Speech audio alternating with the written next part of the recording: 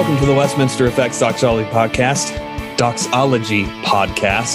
where we explore popular practices, songs, and ideas in the modern church world in the light of Sola Scriptura and Tota Scriptura. I'm Cody Fields, president of Westminster Effects. You can buy crap at westminstereffects.com. Give me your money and I will give you guitar pedals, or sometimes a power supply if you really want one. Follow us, comment on Instagram, like and share the show. You know how all this goes. You can support the show at anchor.fm. I'm not reading a script or even an outline right now because we don't have one Bradley Cox, pastor of Resurrection Church in Greer, South Carolina today. But as you just heard from the chuckle online, we do have... Hey, everybody. John Ross here, Westminster Effects artist, Augsburgian Christian. Potentially about to be snowed in from Lincoln, Nebraska. It is very Caucasian outside. I don't know. I don't really know what will transpire. But you have frozen precipitation privilege out there. Yeah. Yes, I do. Yes, I do. Don't tell Twitter; they'll get angry at me. Right? But yeah. No. Yeah, a lot of snow. How was your Christmas? Good. We so our plans got canceled actually, because one, our tiny dog had to have his congestive heart failure medication upped, and he was kind of at the point where if he missed a dose, then he was probably going to kick the bucket, you know. But then on top of that, our giant horse-sized dog, he's a Newfoundland, weighs about 115, 120 pounds, and it's all just 120 pounds of slobber and stupid. Mm-hmm. He developed a limp.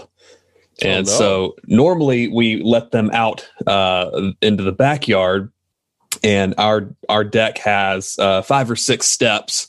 And so we were putting him on a leash in the front yard, 3-4 steps, you know, so less mm-hmm. distance for him to cover on a bum leg, just in case it was serious. Thankfully it wasn't. But if someone was walking him, not familiar with him, and he got spooked, he will drag you.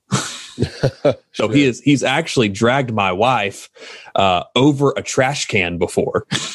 when he got spooked and bolted. So we didn't want anybody to have to worry about that. So we just kind of hung out and then ate Chinese food. You know, we had Chinese food on Christmas Eve. Yeah. We actually ordered it on Christmas Day. And but speaking of Christmas Eve, we had, and we need to get our new worship pastor on soon, Stephen. We did our very first Christmas Eve morning service. So 10 a.m. on Christmas Eve, we did, and it was really just a ton of music and some readings. I think we played 8 songs all told. And the last song, this was really cool how Stephen worked this out, as we did, I think it was Is He Worthy, and then New Jerusalem, and then which is a fantastic song. I don't know if I'm familiar with it. Eschatologically minded, even. So yeah, just look up those lyrics and get wrecked. Have to go do the bleep bloop here. A little bit. Yeah. So New Jerusalem, and then he was like, he wanted everybody to do the doxology, but with their families. So he even turned around and told the band, "Hey, go find your family, and we'll do the doxology." And so that was pretty cool. Yeah, that sounds like it. That's awesome. Yeah. So, and your Christmas? Oh, well,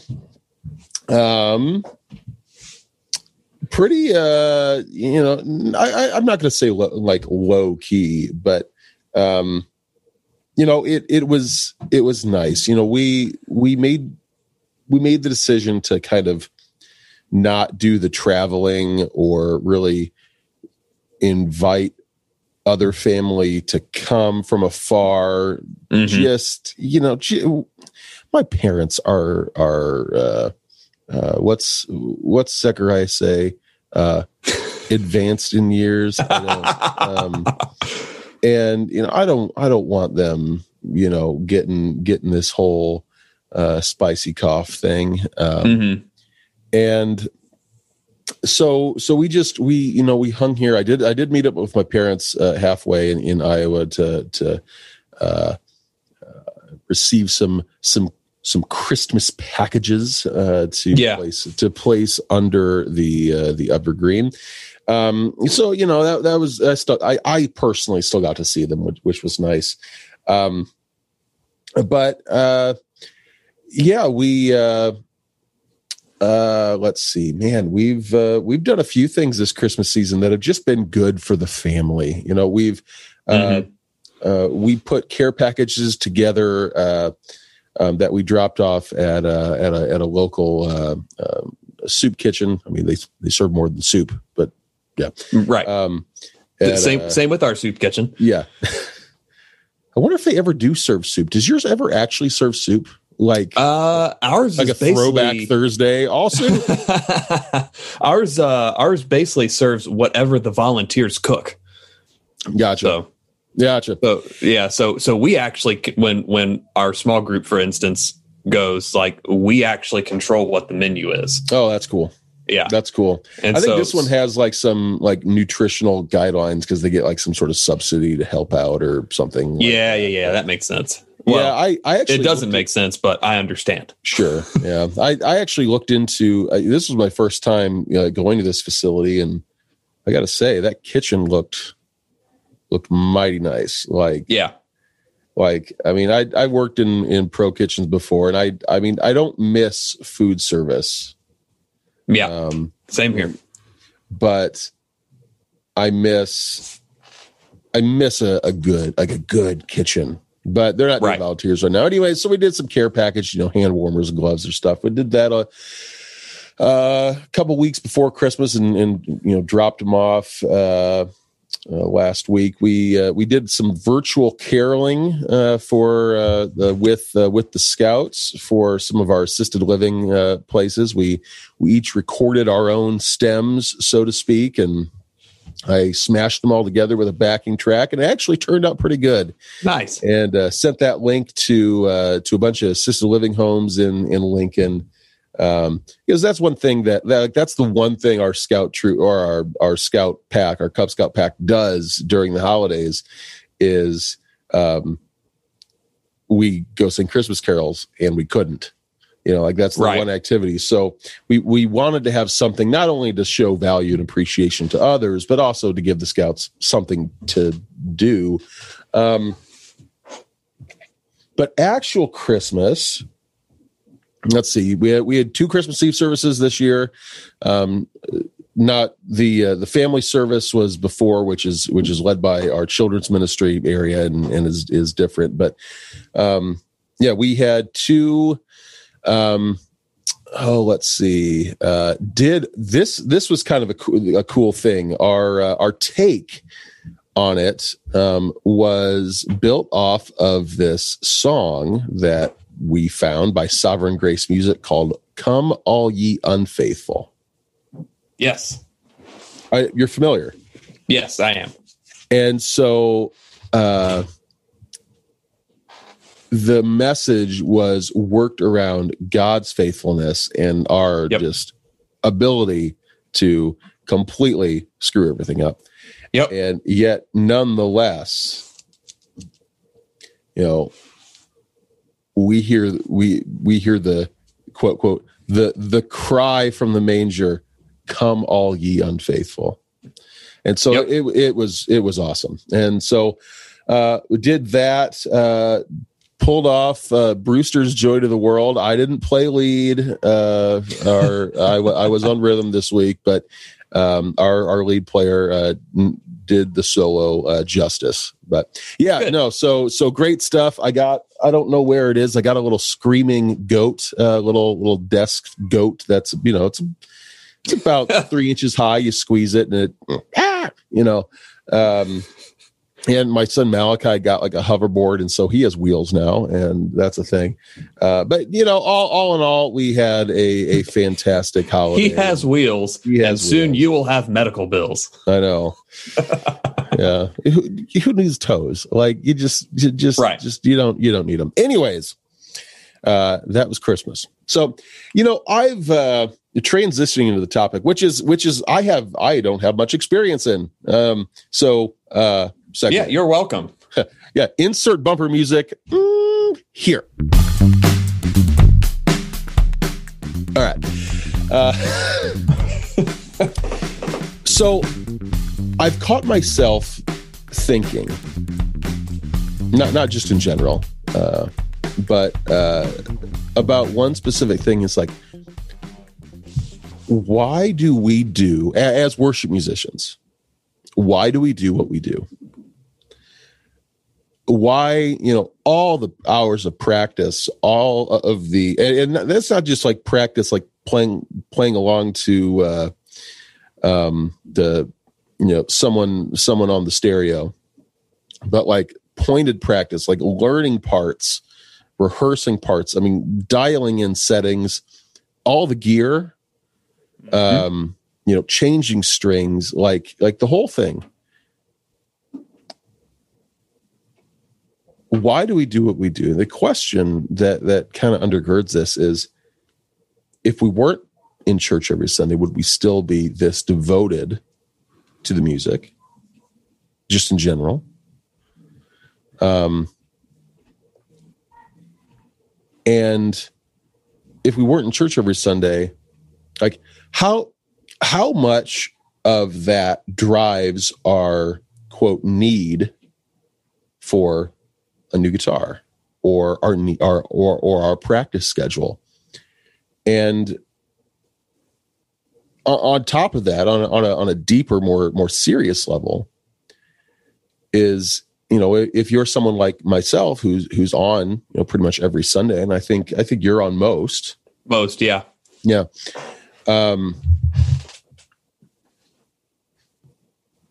Obviously, there are times when being in the pews with your family would make a whole lot more sense.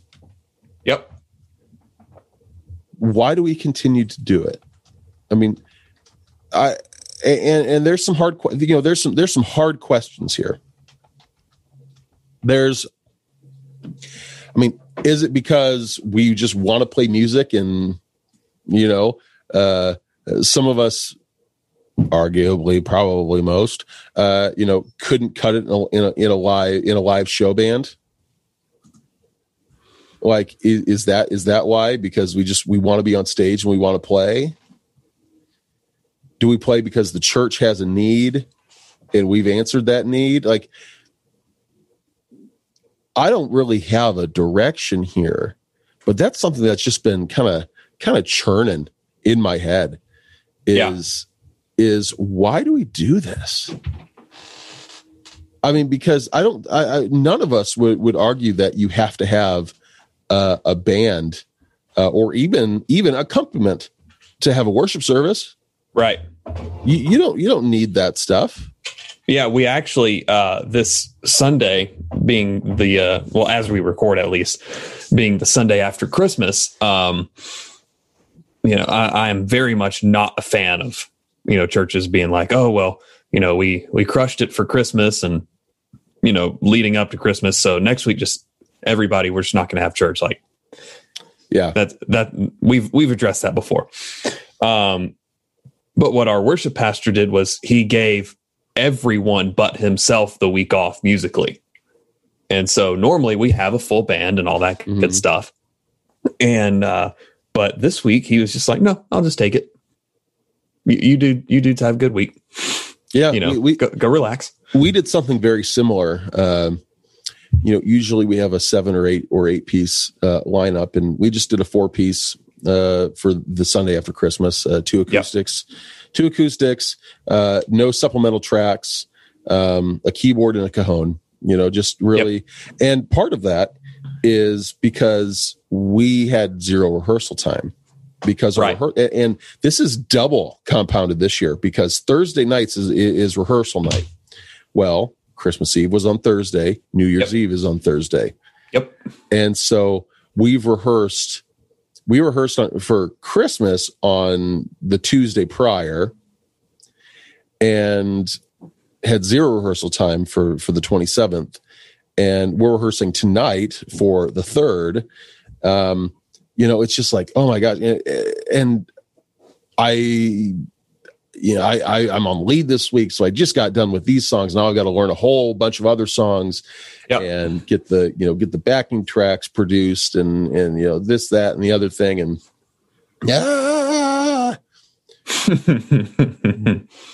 and don't get me wrong. I mean, there's times I show up to rehearsal and I still want to be there, but like, I'm not happy about it. Like, right. I don't really know how to explain that. And part of it is probably that like when I'm underprepared, I just enjoy things less. Right. But I mean, we've got a large musical lineup. No, not everyone's available, of course, but I mean, it's not like I have to be on every week. But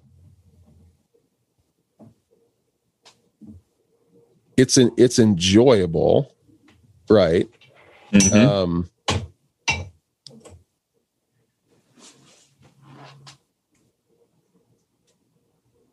And if I'm not, it feels like I'm missing out on something, which is, I think, what undergirds this whole thing is like, I think that maybe there's a risk of our perception of what happens in a worship service changing when we're in leadership every Sunday. That's an interesting thought. Because it's not a question that whether or not you can, praise with your voice or praise with a guitar. That's not the question. But obviously the congregation isn't at home checking Planning Center and be like, oh, we're singing this Sunday. I've got to warm up. I've got to get my harmonies on point. Right. But we are, because obviously, we want to strive towards excellence, so as not to be a barrier or a stumbling block or a distraction. We want good quality accompaniment for the congregation to sing.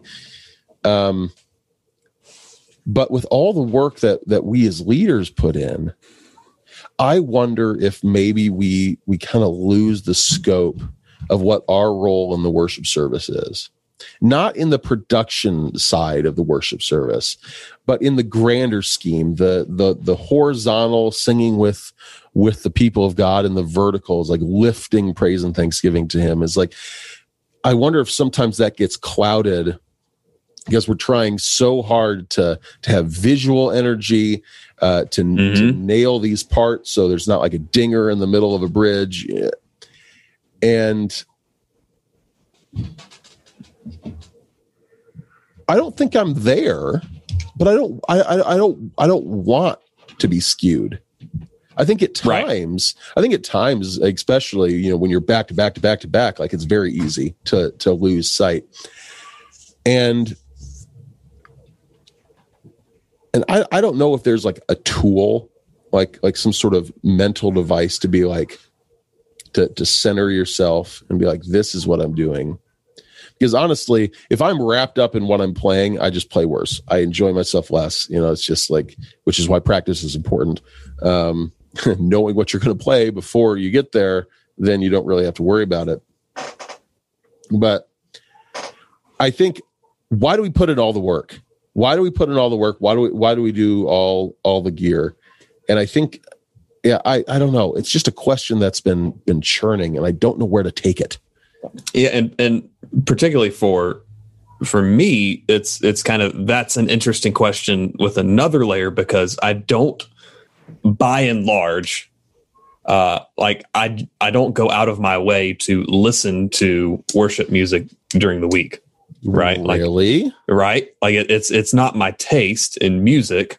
Pish posh. And two, a lot of it's not very good in the first place. and so, if it's between, particularly this time of year, if it's between whatever flavor of the week is going around on CCM or the August Burns Red Christmas stuff. That is quality. There's no contest in my mind. Yeah. Right.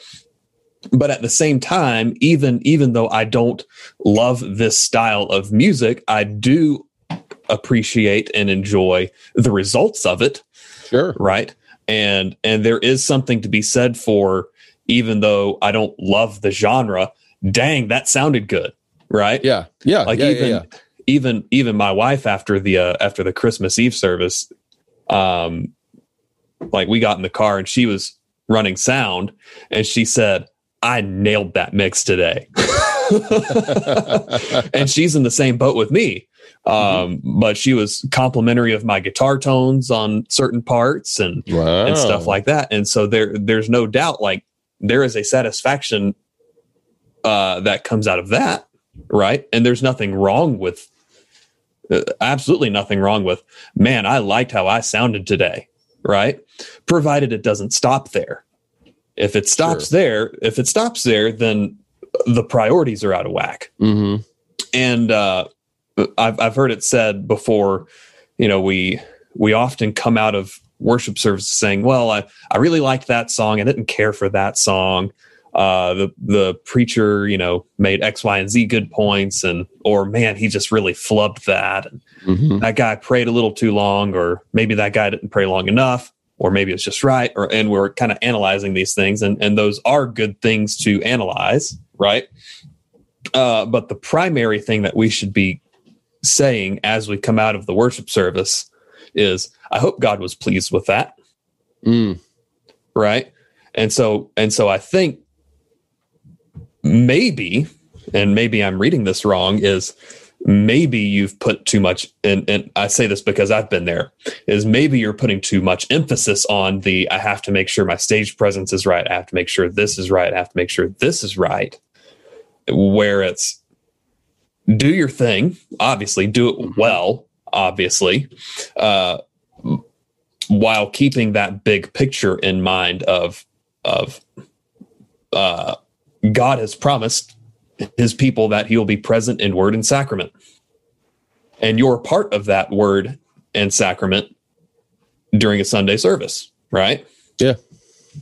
And so that's kind of where I land, is even though I don't love the genre, I definitely don't love every song that we play. Sure. Like there's some songs that we play that I love. Is He Worthy, for one? This new song, New Jerusalem. I mean, if you don't love Is He Worthy, I mean, you can just see yourself out. Right. Don't let the door hit you. Yeah. Where God split you, if you will. And like, really enjoy playing those, particularly for the theological richness in the lyrics. But there are some songs that I just do not care for, and I never will care for. But while we're playing them, there's something going on there that's more than just we're hitting chords and singing notes. Yeah. Right. It's that God promised to show up, to be present in those things. And lo and behold, he lived up to his promise. Because he's God. That's what he does. Yeah. 100%, and we talk about mindset a bunch, and maybe I'm just over analyzing and over worrying it. And this isn't even like necessarily a personal concern. It's just in general. I mean, even looking at the, I did cave and put Facebook back on my phone, but I haven't really looked at it, only because welcome back to civilization. I know, only because like I took like funny pictures, like the one I sent you last night, where I ordered an album from Amazon. I ordered Green Day's Dookie on vinyl, and Amazon popped up as last night. It says your package containing Dookie will arrive on December 31st. I'm like, there's only one person I can share this with. This is sad. I'm not even a Green Day fan, but I thoroughly appreciated that. and I can't. And for the record, I can appreciate Green Day's importance for for pop punk in the genre. 2000s. Yep. Yeah, for the genre. Yep. It's, there is yeah.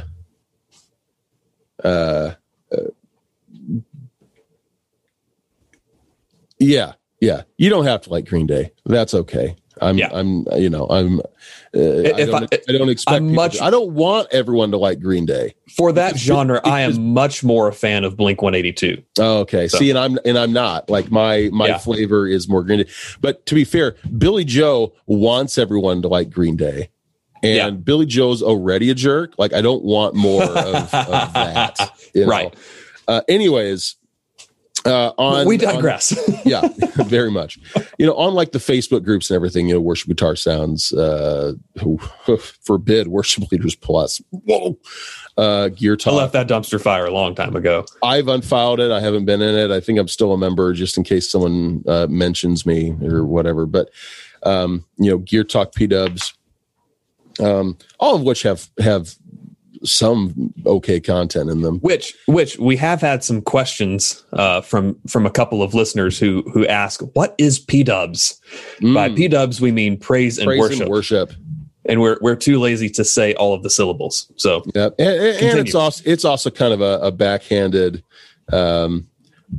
I think that kind of plays into this too. We say P-Dubs because it's kind of like, don't take yourself too seriously, man. Like, right. You're like, don't take yourself too seriously because no one else does either. Yeah, exactly. But I mean, if you look at these pedal board spreads and like you could have bought 5 guilty as charged. Well, sure. Same. I mean, but there are some that like you could have bought 2 Helixes in a 97 Honda Civic, and still had enough money left for lunch. And like, okay, I get it. Reverb, right there. I'm not debating that sweet, luscious, rich reverbs and delays are. Yeah. I'm not saying that those aren't tasty as all get out because they are. It's fine, but you probably don't need a Big Sky and a Specular Tempest. Oh my gosh, yeah, like all this stuff and I mean it's kind of like. When we were growing up, we looked at what our favorite musicians played. Except when we were growing up, it was like, it's a DS1 and a Blues Driver. All right, let's go to town. Right? And you didn't need a pedal board; you just needed a 9-volt battery. And like, what the heck's a pedal board? Like, we didn't need this garbage. It's just going into my PV. I'll just set it in the space in the back, and But and I'm not saying that if you have been blessed with financial solvency and you wish to invest in high end gear that there's anything wrong with that. There's absolutely not. But it seems like so many people go down that road just because like Jeffrey Cundy or Mateus or share an Instagram photo of their board and it's like it's the same thing with like Stevie Ray Vaughan. It's like, that's what I need to sound like that. And so, like they have a reproduction of Stevie Ray Vaughan's 808, which is just a regular old old TSO 808. Like literally nothing special about it. Yeah. And there's that doesn't change. It's this mindset. It's like, if I want that sound, I need this stuff. Right. And it just so happens that in the praise and worship genre, that stuff can get very expensive. Right. And I think that kind of caters to, or maybe it's a symptom. Maybe that's the better term. It's a symptom of the seeker sensitive, attractional, basically turn church into 3 Coldplay songs and a TED talk. Make sure you entertain the goats enough so that they become sheep, and which just isn't what the New Testament is about. Yeah, with Lord's Day worship, nor the Old Testament. The congregation and the congregation worships, right? The congregation of God's people, not the people who might be witnessing it. They're incapable of worship. Yeah. I mean, right. So yes, sound good. Have those expansive, luscious reverbs, but do it for the right reason. For sure. And I think that's the heart of the matter is, I'm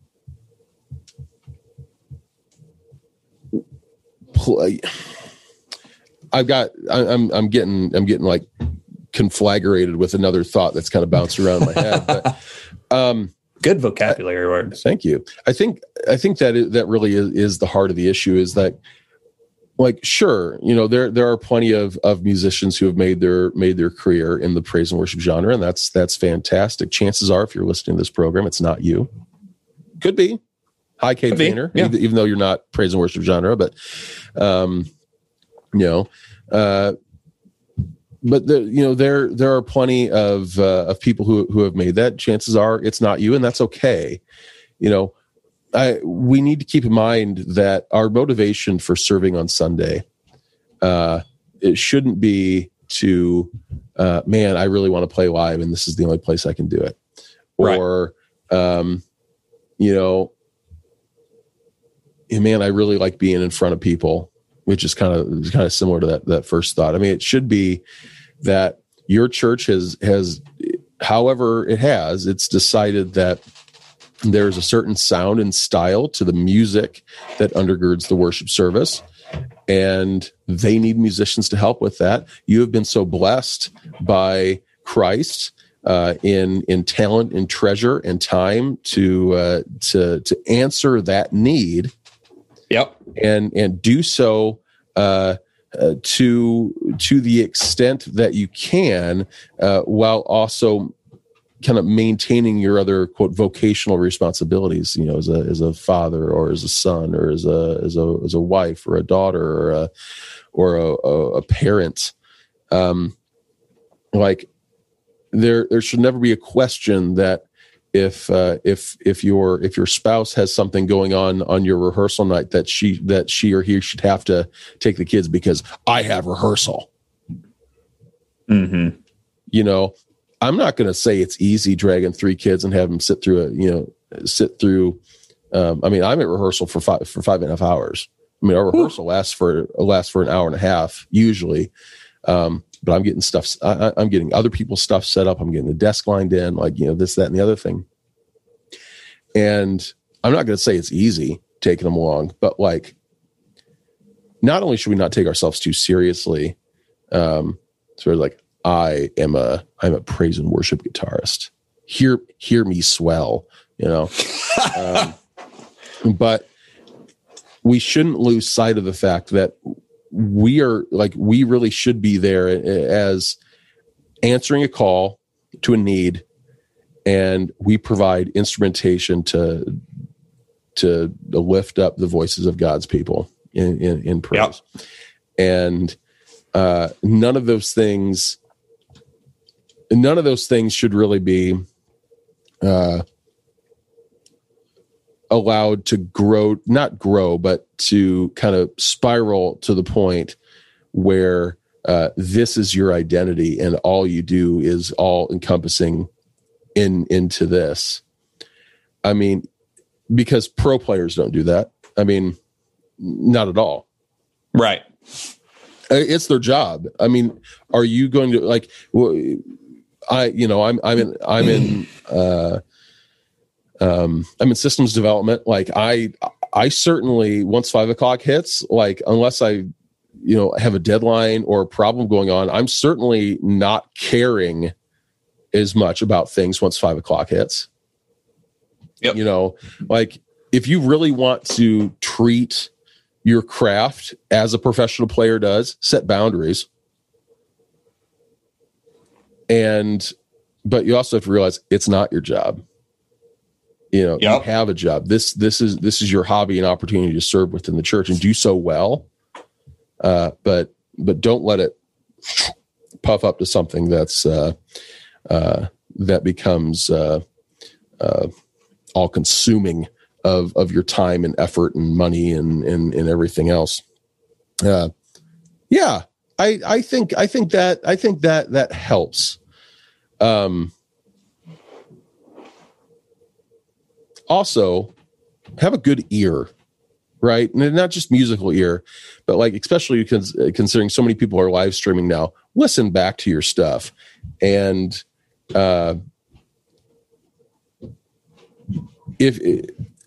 sometimes I watch a live stream from another church and I'm like, man, tones may be off, but like, man, they just really can't play those parts. And then ask yourself, that's that other thought that was bouncing around is like, if you're all they've got, okay, but like, should you go back to the woodshed, work on some things a little bit? I mean, why are you there? Mm-hmm.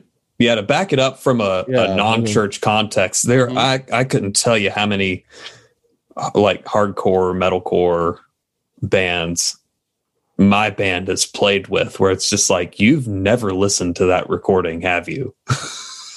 Like, oh man, like what? Who did no one tell you that this is really bad? And you need to work on some stuff, either getting tight as a band or just get good at your instrument in general. For sure. I think that's that worries me a little bit is like, I'm not worried about the people necessarily who know they're not all that great, but they were asked to help. There's no one else to help in that matter. I'm not worried about them. I'm worried about the people who blow thousands on gear and spend all their time on these Facebook groups, sharing pictures and asking whether things are good for worship or what have you, and don't have the chops, but don't care because they get to be on stage and they get to be a worship musician. I'm worried about those folks because this idea of worship musician has really, it's become a identity, and it really shouldn't be. Yep. I mean, our role should be yes, artist, but as a servant. We need to serve the song, serve the congregation, most of all, serve our Father in heaven. We shouldn't serve ourselves by saying, I'm a worship leader, I'm a worship musician, and have that be your motivation, for playing. I mean, I think we've all gotten into things, whether in this context or others, where we're searching for an identity or validation, and we let things, snoop in. Like, when I was working for the university about probably 8 years ago, one of my colleagues had a BMW, and he was all about BMWs, thought they were really cool. And so I bought a BMW, a used one. Terrible idea. Don't do that. And BMW's American plant is about 10 minutes away from me, so I could have told you that already. Oh yeah, I mean, don't get me wrong, they're fantastic cars. I mean, unless one bolt gets loose and the whole thing just goes to pot. But I didn't just buy a BMW because I thought they were cool and it's like, oh look, that guy has a Beamer. I joined the car club. Ooh, yeah, I was like the web and social media manager for the BMW Car Club of America Great Plains chapter. And I went to like these rallies and things with just some stupid 3 Series. Like there wasn't anything special about it, but I just was like, I am a BMW owner. I had BMW cufflinks, dude. Like it just stupid. I'm not saying that you can't be a fan of cars. Like I kind of gravitated towards the Ford camp when I got my 64, and that's fantastic. And I have, quote, brand loyalty there. I also have tool loyalty. But like, I think that happens often is like, I really want to be that. I see that. I want to be that person. And so you join a club and you get the stuff, you get your members only jacket, and you go to town and you realize, all I've done is spend a bunch of money and lose sight of the whole fact of why these people are in that club. It's because they enjoy that stuff, not because they want to be in a club.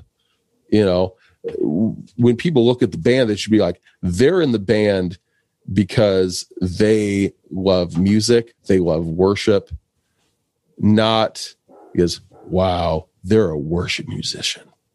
Yep.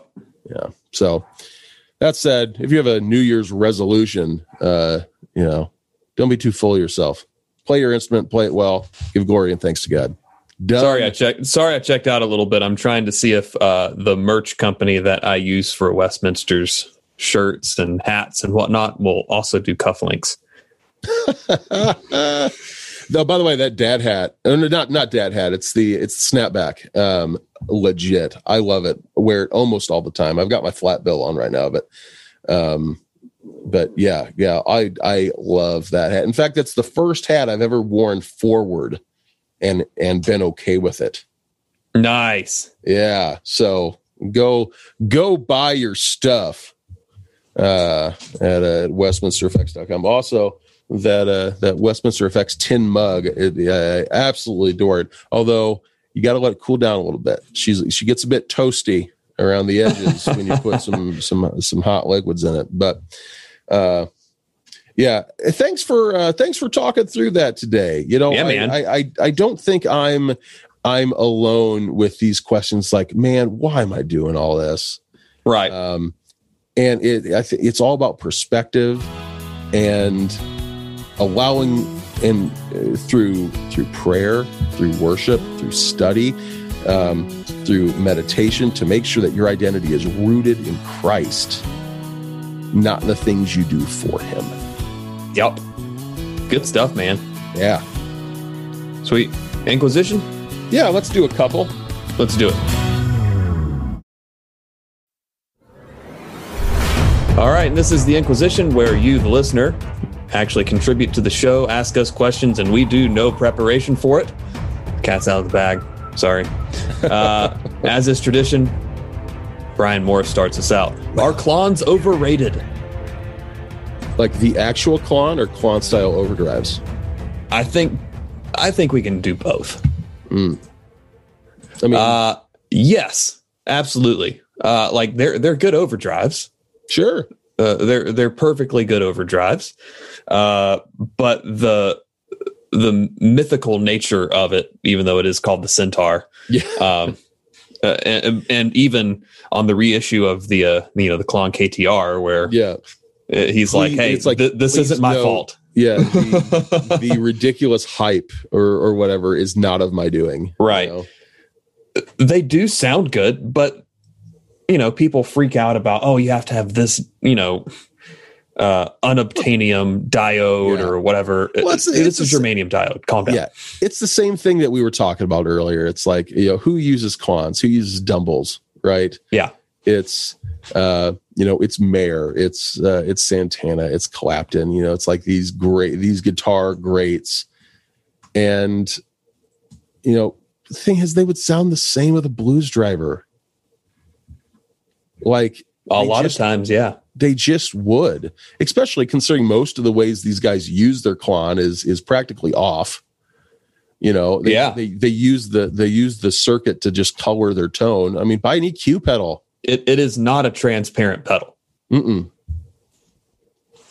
So in a praise and worship world where transparent, it was like the key word for a while. Yeah, I mean, still is. Yeah, like, I mean, if you're the type of person who invests in gear as like a not even a tool, but like as an investment, okay.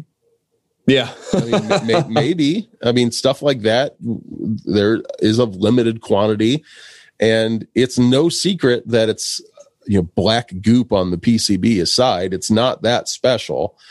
It's still, I mean, so I don't know. Like, just go get an EHX Soul Food. It is part for part, literally the same thing. They sound identical. Yeah. Go get one. It just sounds so thin. That's what a Klon sounds like. Yeah. Like get the Meat and Threes mod and and go go have fun. Yeah. Next question, Matt Paraguay asks, how does your church incorporate testimony into their services?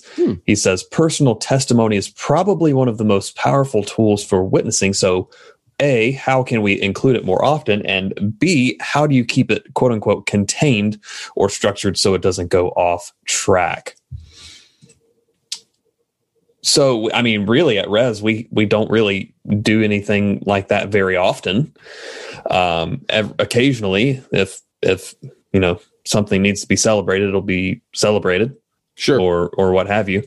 I don't agree with Matt's statement that personal testimony is probably one of the most powerful tools for witnessing, and I would back that up with Romans 1.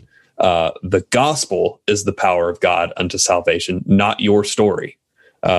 You can utilize your own story within God's story to proclaim the gospel and try and procure converts, if you will. But it's not about your story. We don't want people to hear testimonies like, that's what I want. Right. And some pyramid scheme of faith. It's like, right. I want a pink Cadillac. So, or what have you. So I want, it's same topic as we were talking about earlier. I want that. So I'm going to be a Christian. It's like, no. Right. And Christ. I don't think Matt would go here, but I'm going to stretch this to what I think is the logical conclusion. Eventually you end up being caught up in kind of a sensationalistic, get the biggest, craziest story you can. Man, 3 years ago, I was, snorting cocaine off of the bumper of John's used BMW. And then Jesus saved me, kind of thing. Those are great stories, but that's not everyone's story. Mm-hmm. And so what we should want to have boring testimonies all through our churches.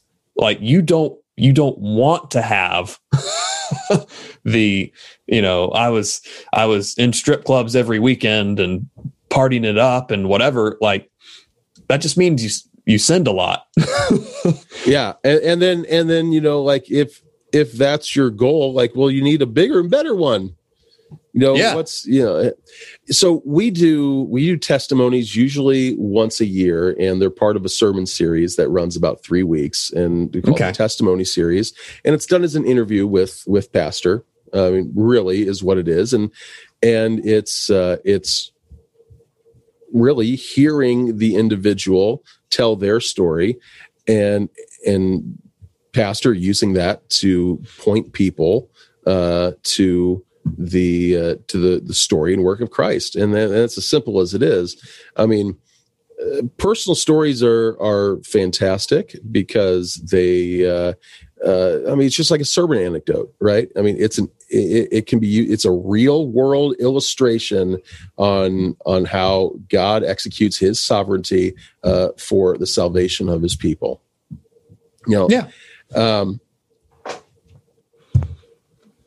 I will say as well that we've never done a testimony series with the mindset like this'll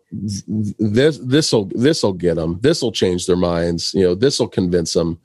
Right. But it's a great. I will go to the point and say it's a great way to illustrate in someone's own words how God works. And so long as we point everything back to the work of God and see how God is leveraging these life circumstances and things to his glory, for one, and to the benefit of his children. I mean, that's the end game here. But yeah, we usually do them once a year. It's 3-weeker. And they're nice stories. It's a nice time to be able to celebrate what God has done in someone's life, and in a different type of anecdote to preach the gospel through. Yeah, I can get on board with that approach all day. Yeah. One more question. Yeah. Scott Hamilton asks, quote unquote, Christian movies that are not actually Christian, should we speak out or just continue ignoring them? And so I asked for, clarification. Are we talking about not actually Christian as in heretical, like The Shack, which is heretical? Yeah. There's no way around it. It promotes universalism, bad depiction of the Trinity, etc. So he said, take your pick. There's heresy, Christian nationalism, rom-coms where they still follow church dating rules, conspiracy theories, white Jesus, prosperity gospel, Tyler Perry. And I think it's probably case-by-case basis, Yeah, I mean, and maybe even depending on your sphere of influence, like what are people being influenced by? Sure. So if people are being influenced by a prosperity gospel driven movie, then maybe you need to be like, hey, this isn't, no. Like I remember, it brings to mind a meme of optimists, pessimists, and then realists, where, the optimist, it was a glass and it said, I'm half full. And the pessimist said, I'm half empty. And then the realist said, I think this is pee.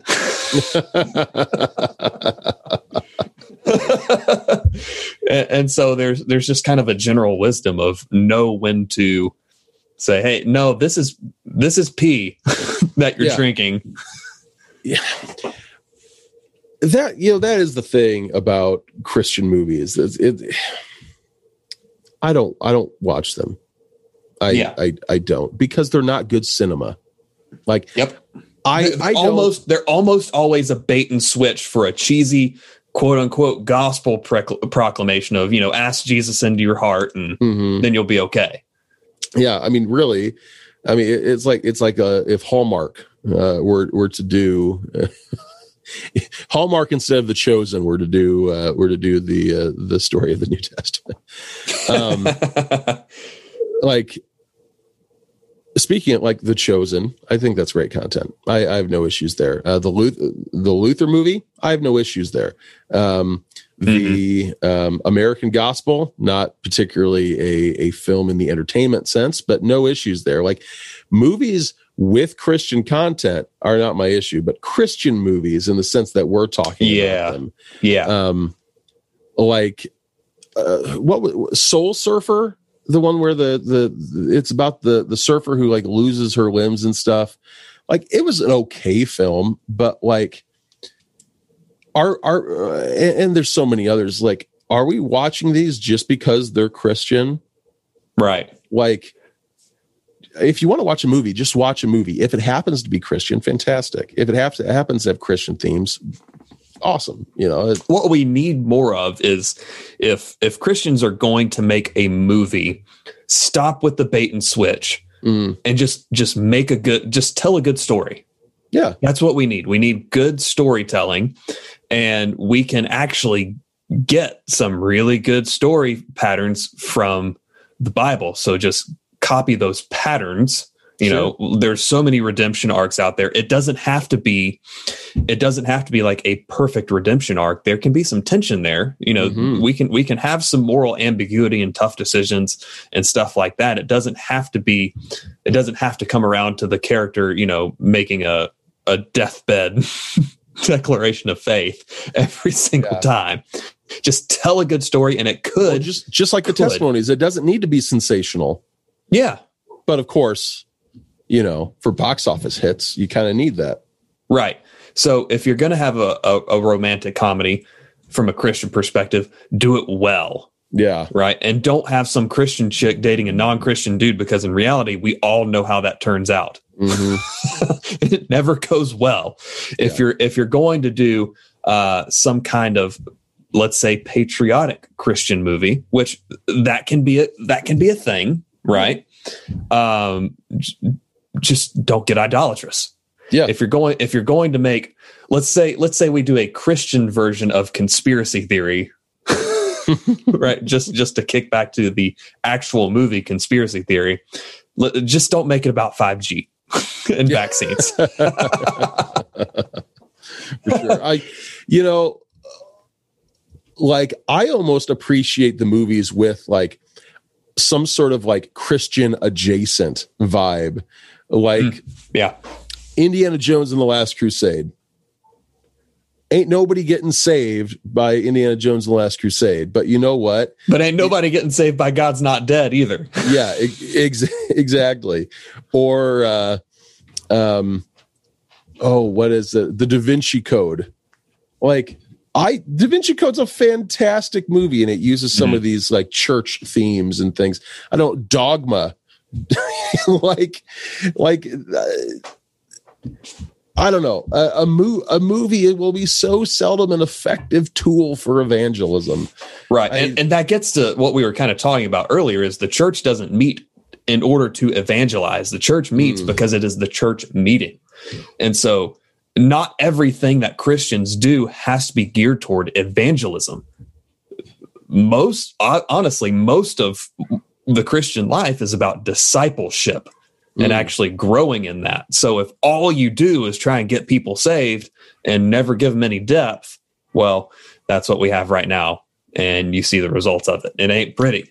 Well, and it's that follow through on the like the lifestyle pointing to Christ. Preach the gospel at all times, if necessary. Use words. Like, I mean, I know you're not the biggest fan of that. I'm not saying that that's like I'm more a fan of preach the gospel if necessary. Use words.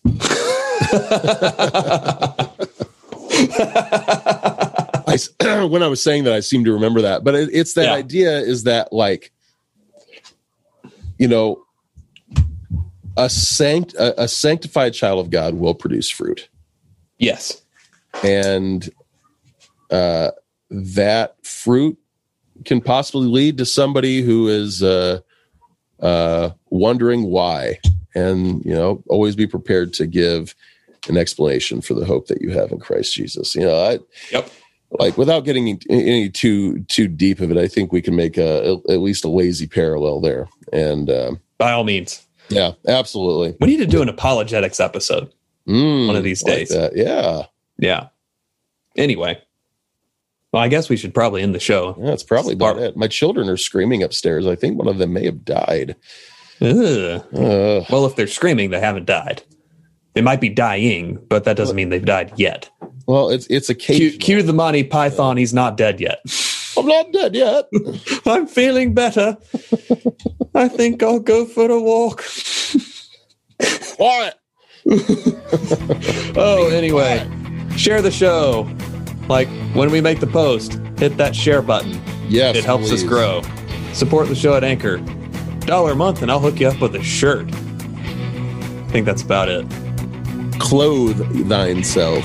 That should be the tagline. Clothe thyself. Oh, we need to just kill this before it gets any worse. Thanks for listening back. Goodbye.